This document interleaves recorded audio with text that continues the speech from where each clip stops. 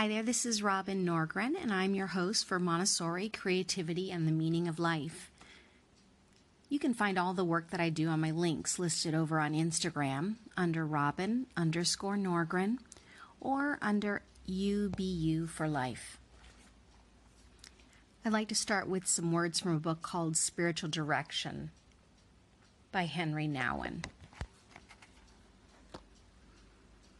Because it is so difficult to listen to God's call and obey, we need help in the form of disciplines and practices.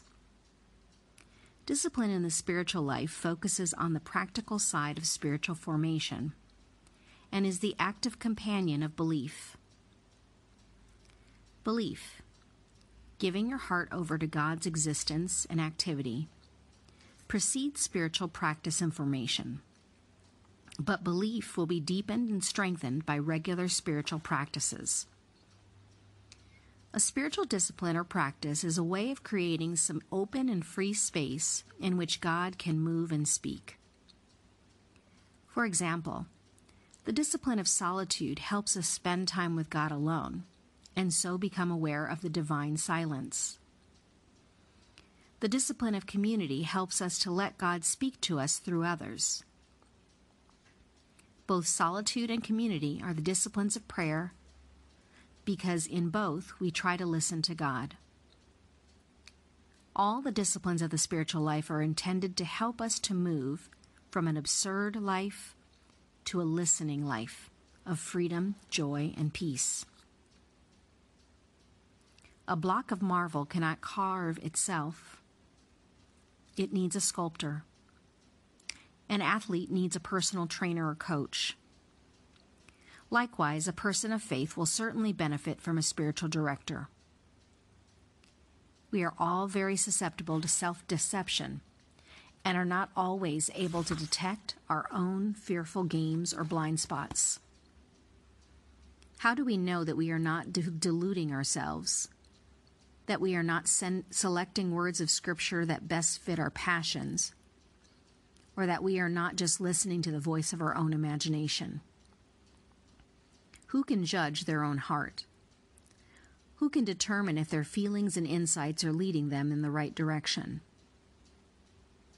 It is too easy to make our heart's desires and our mind's speculations into the will of God. We need someone who helps us to distinguish between the voice of God and all the other voices coming from our own confusion or from dark powers far beyond our control. We need someone who encourages us when we are tempted to give it all up, to forget it all, and to just walk away in despair. We need someone who cautions us when we move too rashly in unclear directions or hurry proudly towards a nebulous goal. We need someone who can suggest to us when to read and when to be silent, which words to reflect upon, and what to do when silence creates much fear and little peace. Through the discipline of spiritual direction, we explore, in the presence of another wise Christian companion or two, God's claim upon our lives, and what has been and what may be now. We recognize God's activity and again say yes to the direction in which the Spirit calls us. The direction might be fearful or even quite radical, but we might also be surprised to see that the call of God is a call that is very attractive and that we are able to respond to it because we are being drawn by a loving force. A spiritual director is someone you ask to hold you accountable for exercising the disciplines and practices of the spiritual life. Spiritual direction, the ancient practice of provision for receiving such needed help, offers prayerful presence, wise counsel, and careful guidance by a spiritual friend who is sensitive to the movements of the Spirit and familiar with the disciplines of the traditions. A spiritual director, in that strict sense, is not a counselor, a therapist, or an analyst, but a mature fellow Christian to whom we choose to be accountable for living our spiritual life and from whom we can expect prayerful support in our constant struggle to discern God's activity. A spiritual director can be called a soul friend or a spiritual friend, whom we trust to offer wisdom and guidance. The way we relate to our spiritual director depends very much on our present need, our unique personality, and external circumstances. Some people may want to see a spiritual director bi-weekly or monthly. Others will find it sufficient to be in touch only when the occasion asks for it. It is essential that one Christian help another to enter without fear into the presence of God and there to discern God's call.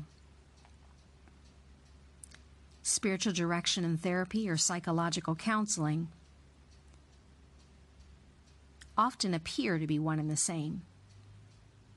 We are very familiar with words such as conscious and unconscious, depression and regression, frustration and defense mechanisms, dysfunction, addiction, and codependency.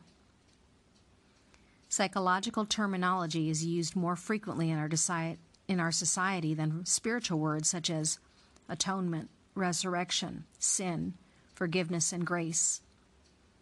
However, if you simply remain in the psychological world, if you raise only psychological questions, you will get only psychological answers when your heart needs spiritual wisdom. During a period of history in which many traditional structures and ways of living are breaking down, and we're thrown back on our own personal resources and insights, the need for spiritual direction is increasingly apparent. How, then, can spiritual direction be offered and received today? Ideally, everyone would benefit from having a personal spiritual director. It would be a mistake, however, to think exclusively about individual spiritual directors. It is important that we start to think about a ministry in which we help one another to practice spiritual disciplines and thus live in such a way that we become more sensitive to the ongoing presence of God in our lives. What finally counts is not just that there are good spiritual men and women in this very chaotic world, but there are communities of Christians who together listen with great care and sensitivity to the one who wants to make this healing process known to all people.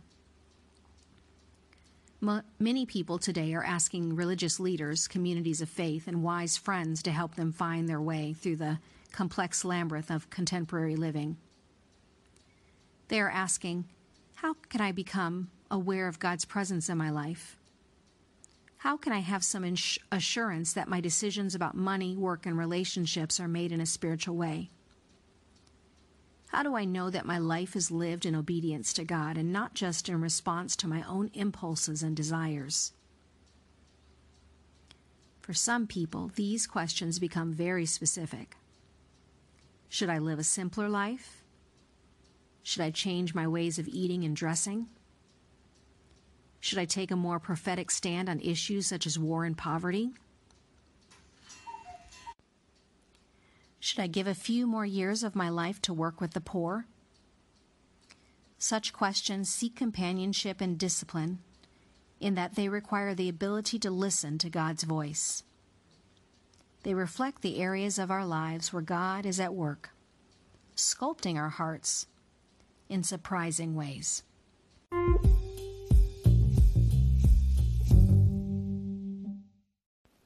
Kelly Ray Roberts, in her book Taking Flight, says, "In the spaces between who you are today and who you are becoming lies a truthfulness, a unique sensibility that, if expressed in your creations, will document your life in progress while making a deeper, more meaningful connection with those who view your work. It's true. You have a story to tell. You can tell it quietly in the nuance of your conversations and creations, or you can tell it boldly. Either way, by sharing part of yourself, you're honoring where you stand today, while seeking your truth as you become more whole, more honest, more of yourself. as you learn to dance and reach and grow toward the best parts of yourself. Your art wants you to dig deeper, to seek your truth, to share it. Here's a real truth. We are enough, right where we are today, in spirit, in creativity. We are enough, where we stand in this moment, in this life, in this body, as beautiful, messy, and confusing as it may be. Let's talk about it. Let's express it. Let's create it. Let's be real and honest and truthful about where we are today and where we hope to go. It's possible to express all of this in our art, whether it's journal making, painting, beading, or quilting. The finished work may not have an obvious truth, but you will have created a deeper meaning and will have spoken more intimately to those along the way who see your creations or hold them in their hands and feel the connection, the universal yet personal message you have expressed. Occasionally, I'll get an email from a friend or colleague expressing disappointment that no one seems to be purchasing their work. I really tried to think about what other people would want to buy, and I'm a bit disappointed as to why my pieces aren't selling, they'll say. To me, trying to make artwork based on what we think others might want is just one of the many, many ways we cover our truth. I say make the art you want to make. Make it meaningful to you. Use colors and elements that you are in love with. When you do this, you'll speak your truth, sharing your own unique vision with the world. Nobody else would have created it the way you would have created it. Try not to worry about what you think other people would like, because chances are they'll respond more to your truth, more than your assumption of what they might or might not want. How, then, can you deliberately express more of your personal truth in your creations? The first step is to acknowledge what it is you're trying to express. If you're not sure, try revisiting some of the things we tapped into before. Are you feeling called to express a newly revealed whisper or a fear? Or maybe even a joyful memory? Perhaps you'd like to express a newfound insight you've discovered by seeking the sacred in the ordinary. Or maybe your creative truth simply wants to express sincere gratitude for its awakening. If you're still stuck, try thinking about the last piece of art you saw that really tugged at your soul. What was it about that piece that struck you? Could the answer be something you'd like to express in your own creations? If you're still struggling with acknowledging what personal truths you'd like to express, then try just free writing. The act of putting your thoughts in writing may get your creative spirit thinking of new ways to express itself. Whatever the case, it's important to draw your truth from your vulnerabilities and your inspiration. What is influencing your work at this very moment? What is inspiring you?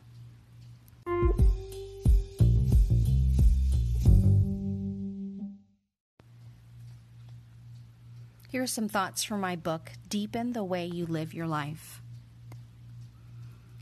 Every journey starts with a separation, a leave-taking, a realization that the place you are right now is a place where you can no longer stay.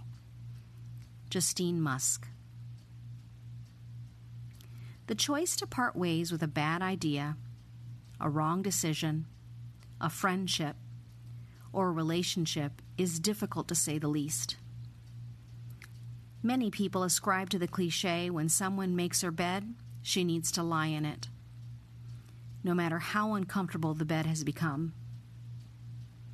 And in some cases, the decision to stay in the situation can potentially bring deep lessons that have far-reaching value. But Is there a decision that you are facing right now where you know you need to make peace and let go?